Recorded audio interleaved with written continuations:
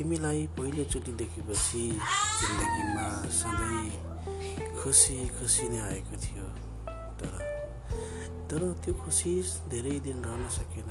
जब तिमी अर्काको डोली चढेर गयौ, त्यसपछि म साह्रै शून्य भए, साह्रै शून्य भए, साह्रै शून्य भए।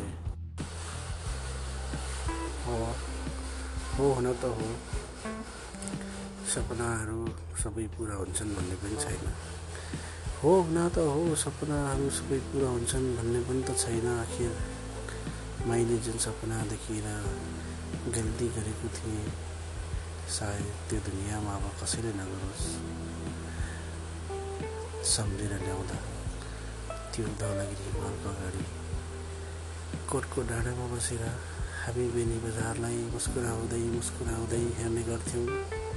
होइन त सभा, तिमी फर्किएर ती दिनहरूलाई सम्झ्यौ भने कस्तो सोध्छौ होला है अहिले।